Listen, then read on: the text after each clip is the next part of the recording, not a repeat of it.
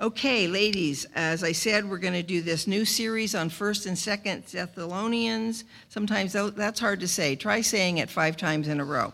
A lesson will be passed out to you when you leave today that you can work on during the week.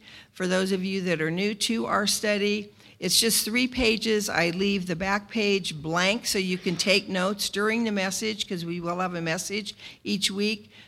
Today, because you don't have a lesson to take notes on, there is lined paper on the name tag table. If you want to take notes, please get some notebook paper back there. We do encourage you when you're doing the lesson to do all of it if possible. Otherwise, do at least maybe 1 or 2 questions per page.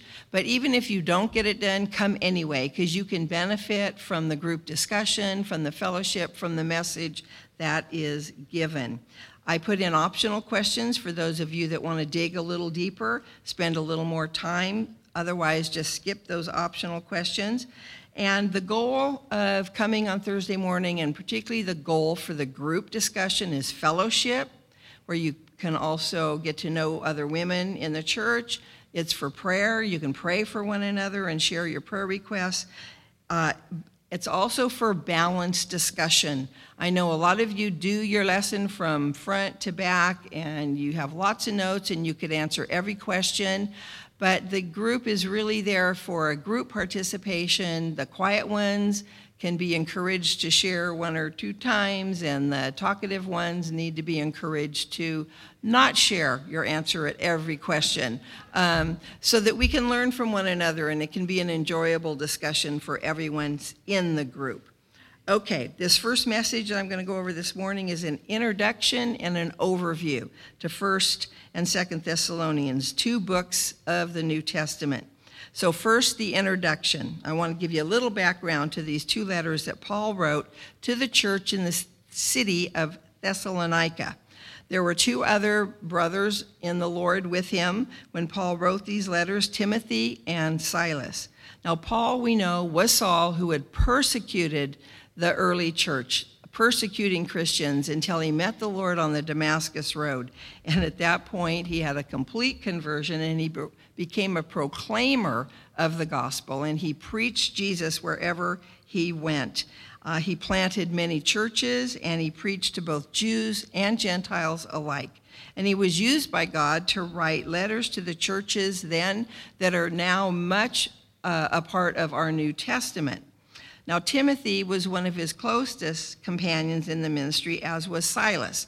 Now, Silas was in prison with Paul when they were in Philippi. It's recorded in Acts 16. And I love this story in Acts. They were in prison, and it says at midnight, Paul and Silas prayed and were singing hymns or praises to the Lord.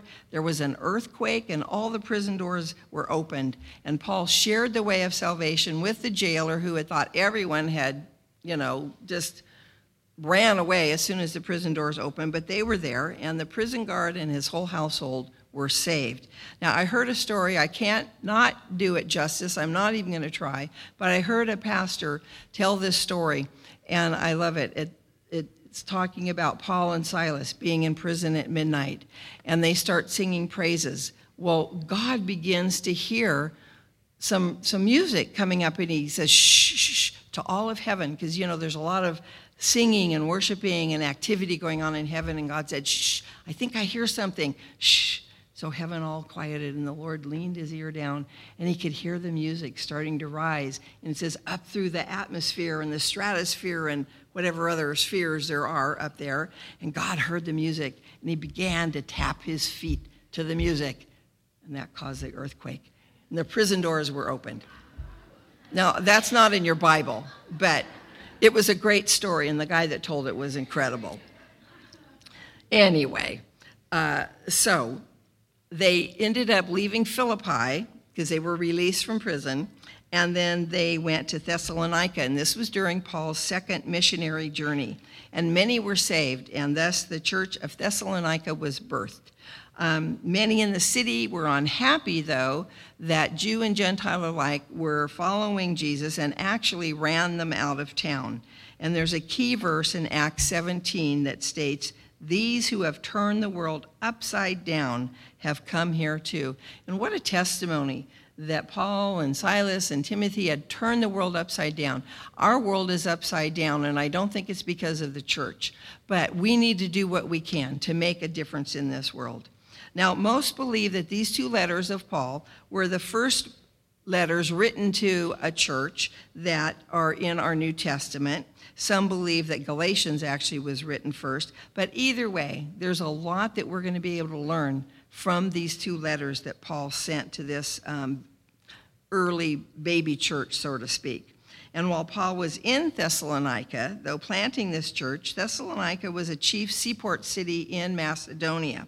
And he was able to lead many to the saving knowledge of Jesus Christ. But not only that, he taught them about the return of Jesus Christ. And as Pastor Chris was singing about the Lord coming and the Lord's return, both letters deal with the Lord's return. And he had already taught them about it. There was a little confusion, and part of why he wrote was to clarify some of what they were thinking about the Lord's return. But even in that short time, again, Jews and Gentiles in that early church, he had taught about the Lord's return. Now, each of the 5 chapters in 1 Thessalonians closes with verses that do return to the Lord's return. These believers had true conversions, and their reputation of faith had gone out throughout all of Greece even.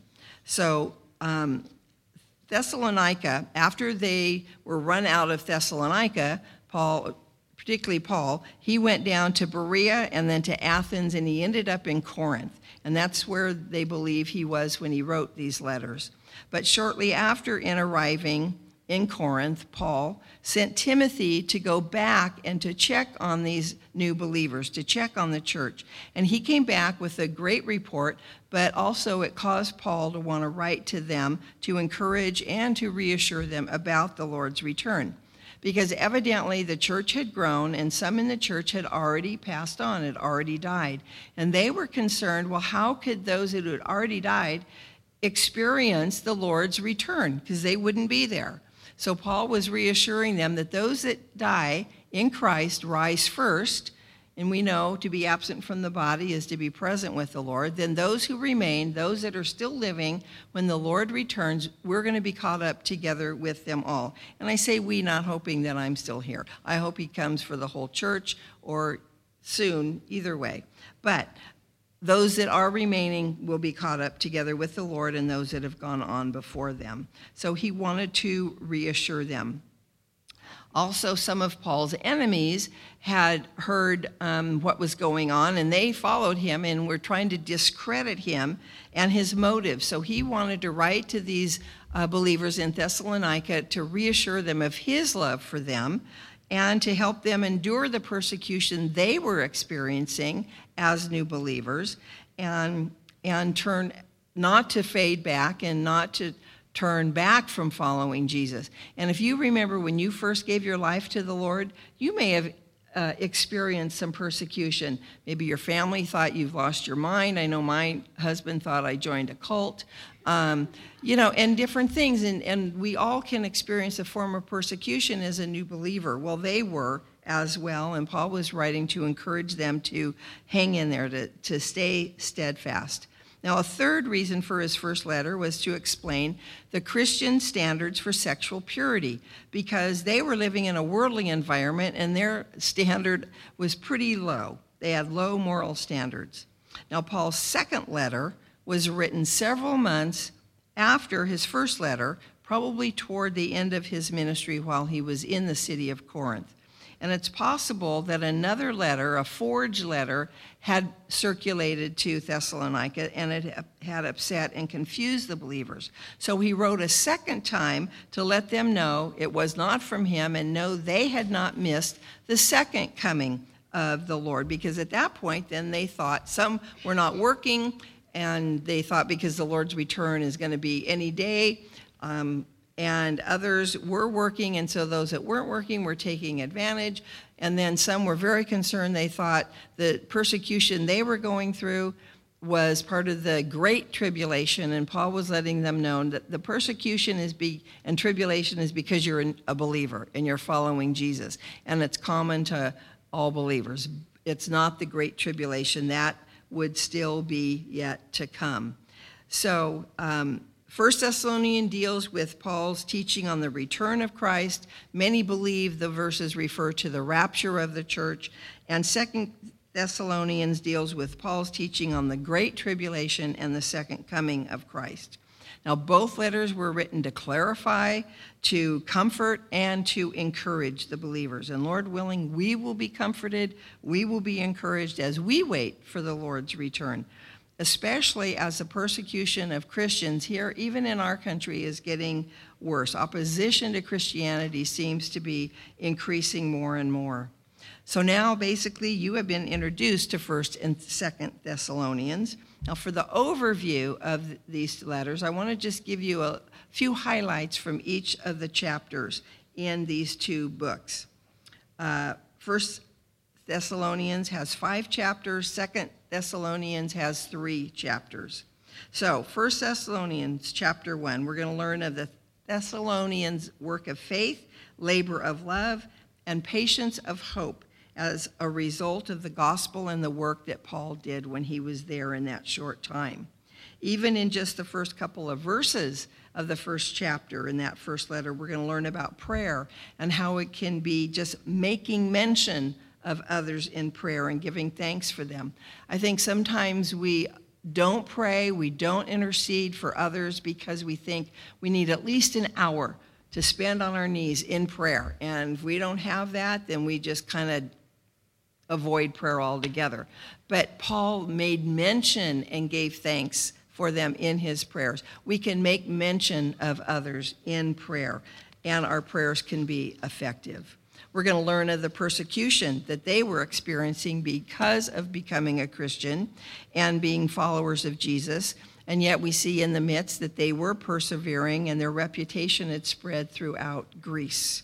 So I wonder, as I worked on this, I wonder how far has our reputation spread? Does your family know that you are a follower of Jesus Christ, that you've put your faith in Jesus? Do your neighbors know? Do those you go to school with or work with know?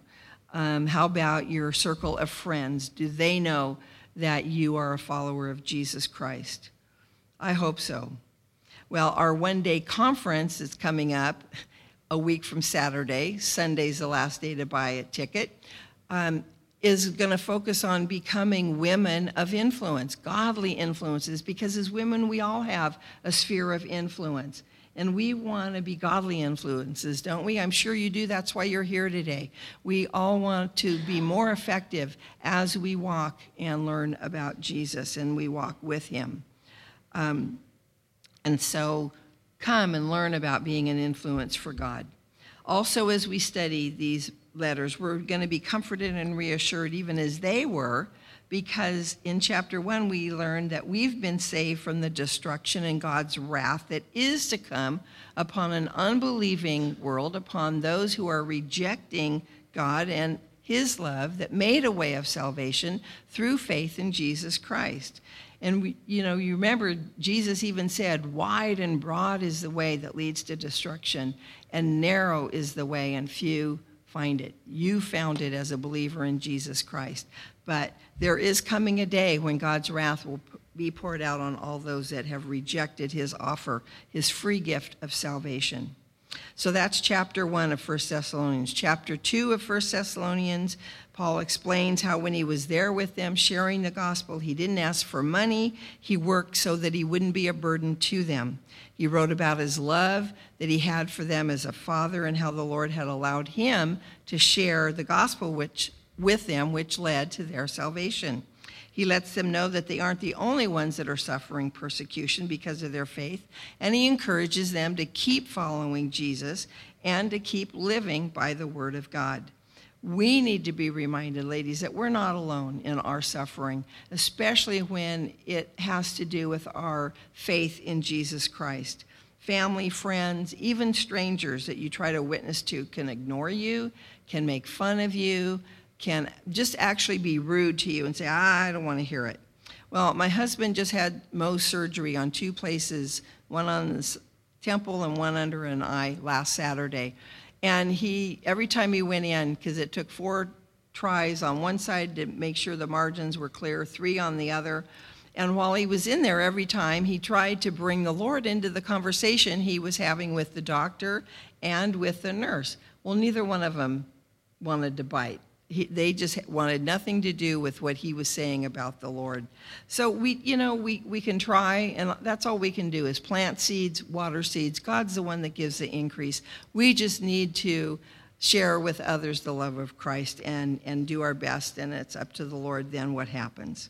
Well, Paul also tells them in 1 Thessalonians chapter 2, how much he longs to see them again, but how Satan had hindered them from coming. 1 Thessalonians chapter 3, Paul tells them that because they couldn't return to see him, he sent Timothy to check with them, and how Timothy had come back with a glowing report of their faith and love, and how it had comforted Paul and the others in their own time of distress and suffering persecution, because they had shared Jesus with others, and their faith was growing, and their faith was being noised abroad. So it was an encouragement to Paul and the others where they were, that the fruit that had come forth was real. We read of Paul's heart of prayer for them, which is a great example of prayer for us to pray for ourselves and to pray for others. In fact, as I was working on this, the Lord said, stop and pray it. So let's pray. Lord, we ask that you would make us to increase and abound in love to one another and to all, so that you may establish our hearts blameless in holiness before our God and Father at the coming of our Lord Jesus Christ with all his saints. And we say, amen. Okay, 1 Thessalonians chapter 4. Now in his letter, Paul begins to address the immorality in the church, and he states that their sanctification is the will of God and that they should abstain from sexual immorality.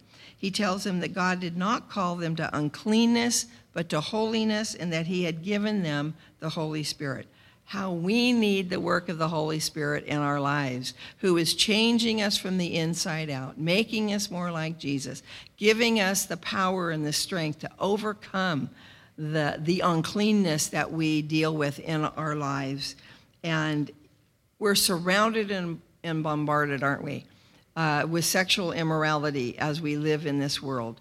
Commercials, music, movies, they're filled with sex, and usually with unmarried partners. Now the media is shoving down our throats the transgender and the gay lifestyle and trying to desensitize us to that sin and to make us feel that that's norm and that we need to accept it. We love the sinner, we hate the sin, and we don't want to compromise and acknowledge and welcome that sin, but to pray for those people as well as anyone else who doesn't know the Lord. But God, he has given us the Holy Spirit to convict us of that which is sin, and then to help us stand and withstand against the direction the world is trying to make us go. Now, think about this. With our remote controls, it is so easy to turn the channel or to turn the TV off. Many of you are going to remember the day when we didn't have remote controls and we had to actually get up from where we were sitting, walk to the TV, and turn it off or turn the channel. Wow, how awful that used to be. Anyway, it's very easy, and you know that old phrase, garbage in, garbage out. So we need to set aside and make decisions sanctified. To be the sanctification says set apart from sin and the world and be set apart unto God for his plan and pleasure. That's a simple definition of what it is to be sanctified in Christ, to be set apart from sin and the world and to be set apart unto God for his plan and pleasure. And that means looking and sounding different than those living in the world. We should have different interests, different mindset, different attitudes, different dress, different behavior, different speech, because it's allowing the Lord to change us from the inside out and make us more Christ-like. And you know, it's so much easier today. We have so many Christian artists that we can have easy access to CDs and DVDs that glorify the Lord instead of offending him. Now, in chapter 4, Paul continues to commend the Thessalonian believers for their brotherly love, but he also encourages them to increase more and more in love and to try to live a quiet life, to mind their own business, and to work with their own hands so that they would have a good witness unto and toward the unbelievers. He reassures them of those who have gone on before them that they will rise first, and those still living will join them and the Lord. And Paul never indicates when, but that it will happen. He states it as a fact. It will happen. And he said that we should comfort one another with that truth. And sometimes when we lose a loved one, it's very comforting to know that if they knew the Lord, we will see them again. It brings me comfort knowing I'm going to see my mom and dad again. I'm going to see my brother again. I'm going to see my 4-day-old grandson again. And what's even more comforting, I'm going to see the Lord. I'm going to be with him forever. Those words should comfort us in our sorrow, in our grieving, when we have lost a loved one or someone very close to us that has gone on before us. And it just makes heaven that much sweeter. 1 Thessalonians 5, so in light of the Lord's return, then how should we live? Well, Paul continues with several exhortations, short exhortations, before he finishes his letter. And I'm just going to read them because they're still very much applicable for us today. Esteem those over you in the Lord. Be at peace among yourselves. Warn those who are unruly. Comfort the faint-hearted. Uphold the weak. Be patient with all. Don't render evil for evil to anyone. Always pursue what is good for you and others. Rejoice always. Pray without ceasing. Give thanks in everything. Don't quench the spirit. Don't despise prophecies. Test all things. Hold fast what is good. And abstain from every form of evil. Those are things that we should be doing or not doing as we watch and we wait for the Lord's return. So that's an overview of Paul's first letter to the church in Thessalonica. Now an overview of his second letter, chapter 1. Paul writes to the church again, thanking God for them and the love that they had for one another. And he encourages them in how they are enduring persecution, and he reassures them that the Lord will deal with those who are troubling them when he returns. And we can take, I think, reassurance and comfort in that too. Sometimes you witness and you witness and you witness and you pray and you pray and you pray, and some even just are rude and mean and nothing like other believers are facing in other parts of the world. But even still, we can take comfort knowing that the Lord is going to deal with those that reject him and that trouble the believers that are trying to just love them with the love of the Lord. 2 Thessalonians chapter 2, Paul wrote to let them know that the tribulation they were experiencing was not the great tribulation, but that was because of their faith in Christ. And he explains to them what needs to take place before God's wrath is poured out, which will be after the Antichrist sets himself up as God, and there will be many who will be deceived. Now, none of that had happened yet. It still has not happened. Nothing else needs to take place before the Lord comes for his church, but God's wrath will not be poured out until those other things take place with the Antichrist. So he encourages them to stand fast, to continue to live for the Lord, and he warns them about idleness. And even though the Lord's return is certain, they were still to work and not take advantage of others. Now, both letters deal with the return of the Lord and how we are to live as Christians while we wait for his return. So if that's what the church in Thessalonica needed to hear then, how much more we need to hear it today. While we don't know when the Lord's coming, we can know, even as Paul stated, he will return. And it's like this little phrase, 2 words, perhaps today. We need to be living in expectation and be confident he will return. We don't know when, and we need to be ready. It doesn't mean we stay in the house with a suitcase packed and we don't work and we don't do anything, or we go out and max out our credit cards. No, that's not what the Lord wants us to do. We need to live one day at a time, occupying, being about his business, buying up every opportunity he gives us for him, but living with an expectation of his return at any time. One comment I read, the best way to prepare for Christ's return is to live faithfully and obediently now. And I would wholeheartedly agree with that, and I hope you do too. Let's pray. Lord, we thank you for these 2 letters. We thank you for your word and the Holy Spirit that gives us understanding of your word and how it applies to our lives. Lord, help us to learn and to grow as we study and share with one another the things that you show us individually as we work on the lessons, and then as we come together and share with one another. So, Lord, we look forward to drawing closer to you and meeting with you, but, Lord, we also look forward to your soon return. Soon and very soon, we're going to see the King. Lord, help us to watch and be ready, and yet be pleasing to you, blameless in your sight as you do that work in us and through us. For your glory we pray. In Jesus' name, amen.